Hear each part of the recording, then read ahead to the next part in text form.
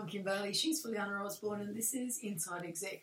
Let me first of all apologise if my voice wavers in and out a bit today. I'm suffering from Sydney allergy, commonly known as hay fever around the rest of the country, but I think I'm probably allergic to Sydney more than most people. So I do apologise if it's a little bit difficult to listen to.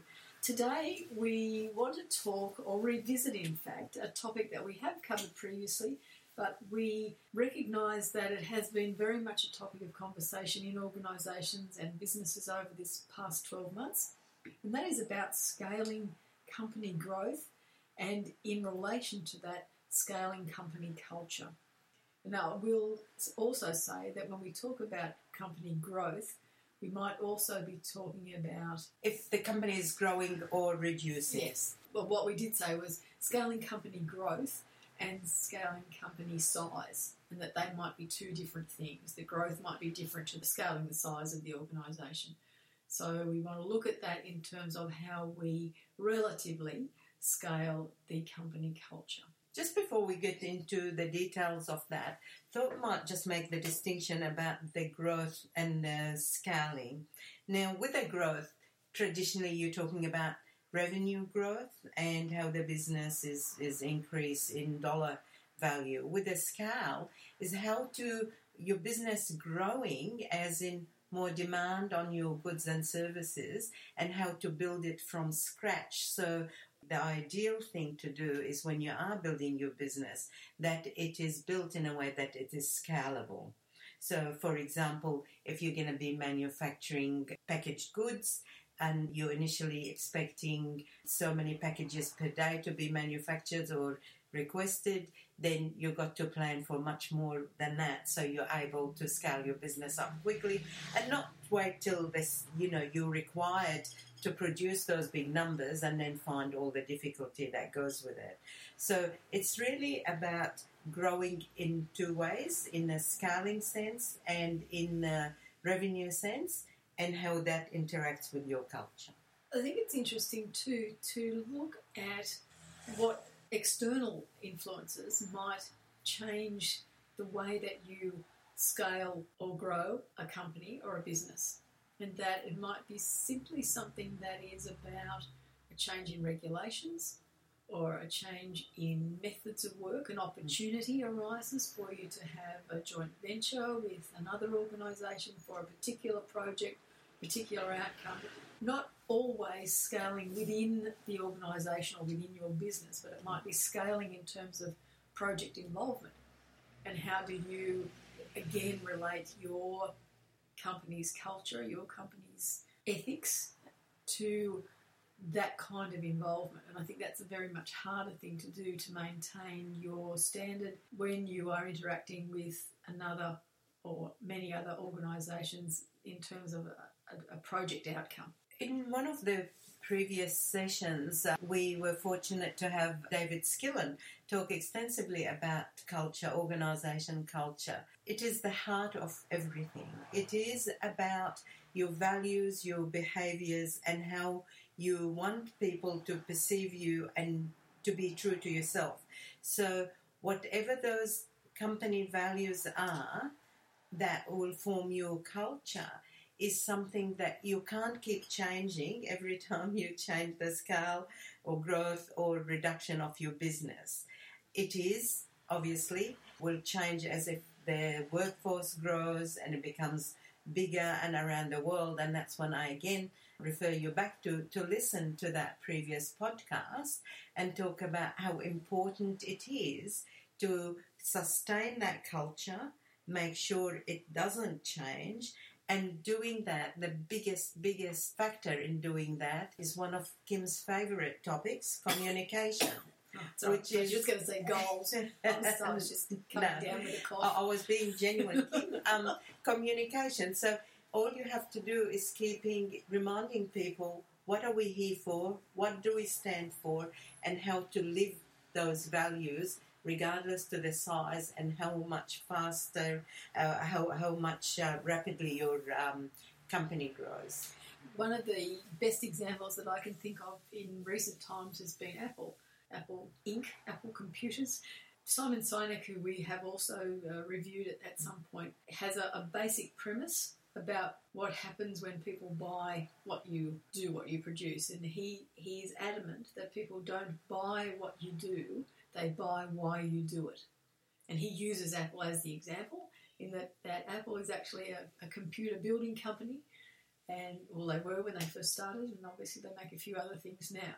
But we don't buy their products because they build them. We buy them because of why they do it, because their why is about making something beautiful, making something functional, making something leading edge, making something long-lasting. So we buy those ephemeral things, and that comes back to how that organisation has set its values. And it certainly has gone through some scaling changes up and down over the years, and they have maintained a market share, and a very exclusive market share that is reflective of the fact that people buy why they do what they do. In scaling up, you sometimes, and quite often, you don't just double or triple everything that you've got. So you would use external suppliers or external people. Now, they would be either a franchise or they will be part of your process. So if you're manufacturing pre-packaged goods, then you will be using outlets around the world. In using them, you also have to continually make sure that through those third parties, your values are still upheld, like quality, integrity, whatever, your values that you assign to, that people can see, feel and touch. No change in that regard. It's interesting that if we look back at the 90s, most of the 90s, quality management systems were a big, big innovation in a lot of areas of business. And we don't hear as much talk about it these days, but I find that the quality management system per se is probably the best way for you to have a basis of a culture in an organisation that is reflective of the outcomes that you want for your customers as well as for the organisation itself.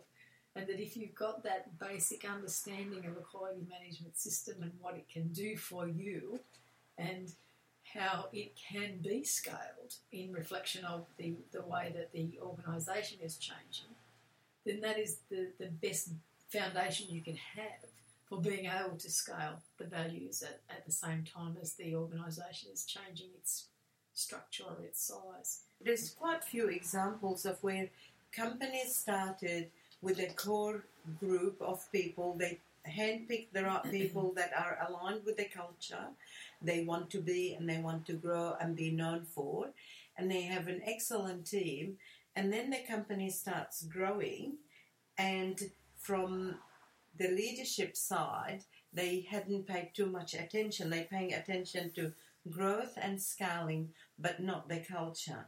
Sadly, there's examples of where your core people, the people that are integral for the success of the company, decide to leave. Now, why are they leaving? And when they ask why are they leaving, given that the company is the best it's ever been, it's growing, they have better opportunities in career-wise and more remuneration. And they said, well, it's not the company we joined. The values that we came for have been either ignored or patchy or watered down. And so, again, you might end up causing growth harm to your company by losing your best people.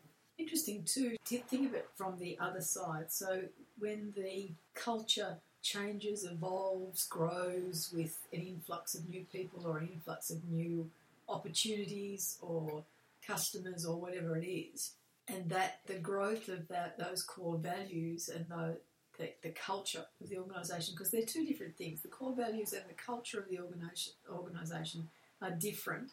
And so if we talk about culture, if the culture grows and the culture becomes positive and all-encompassing and owning of what is being done, that may well provide a growth result in the size of the organisation, because people start to value the organisation for what it does, or why they do it, I should say. and they then want to be part of the external people want to be part of that organisation, that other opportunities come that organisation's way because it is perceived as this kind of an organisation. And so the growth of the organisation might be driven by growth in the culture. Back to communication, then it's very, very important to keep communicating throughout any change, of course, and to, again, reconfirm and almost demand that the culture doesn't change, that if part of your culture is teamwork, supporting each other, helping each other grow, as well as producing high integrity goods with good pricing, etc., then you're doing that by communicating so people know what are they being measured against. Not just getting the sales in, not just getting the dollars in revenue, but it's the way they do it. And the product is reflecting your company values. I think that I still struggle with being able to verbalise what company culture is and what core values are. And if you go right back to some of the early podcasts that we did, I struggled very definitely with core values and still do. Still don't like to see it up on the wall. I think that there's something in me that would like to think that organisations are able to communicate what their values are, what their core values are, and that in turn is reflected in the culture of the organisation without having to have it written up on the wall, without having to look at it every morning and salute the flag, so to speak. But I've yet to find anywhere that can do that successfully, and I think that it does come back to communication. It does come back to the core values being set in such a way that they can be communicated. I think that perhaps the pitfall in setting core values is that we want them to be lofty. We want them to sound like they are inspiring. And they're just words on a bit of paper unless you can relate them to the organisation and to the people that are part of the organisation so that it forms part of the culture. If we step away from the business arena and we look at countries and we look at constitutions, the constitution of a country should be its core values. How many of you out there have read the constitution of this country?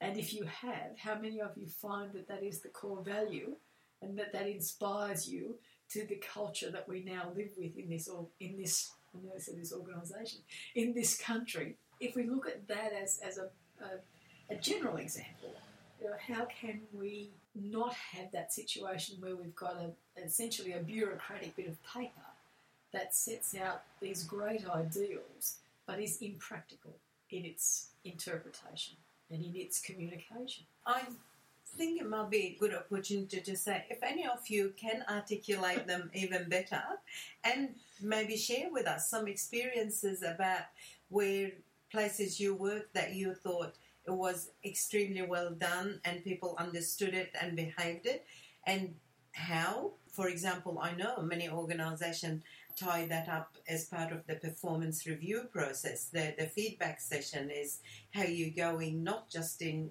as I said earlier, is in relation to living and practicing the values.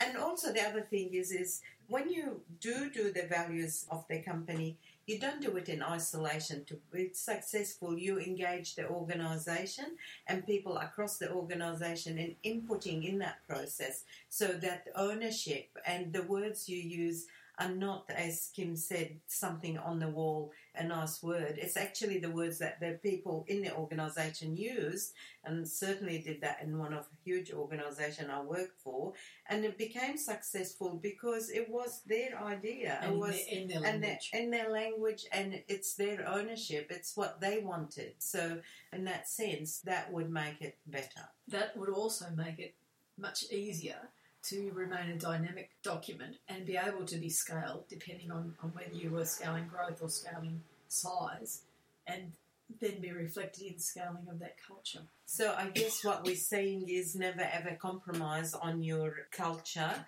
Values, behaviours have to stay constant.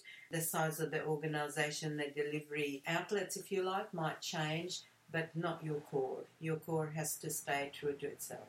And it is a topic that you do have to address. You know, if you're scaling the organisation in terms of growth, then you do need to, in turn, look at scaling the culture of the organisation as well. I think we might leave it for the time being so I can catch my voice again. Well, thank you for joining us today. I'm Kim Bailey. She's Fuliana Osborne, and this is Inside Exec.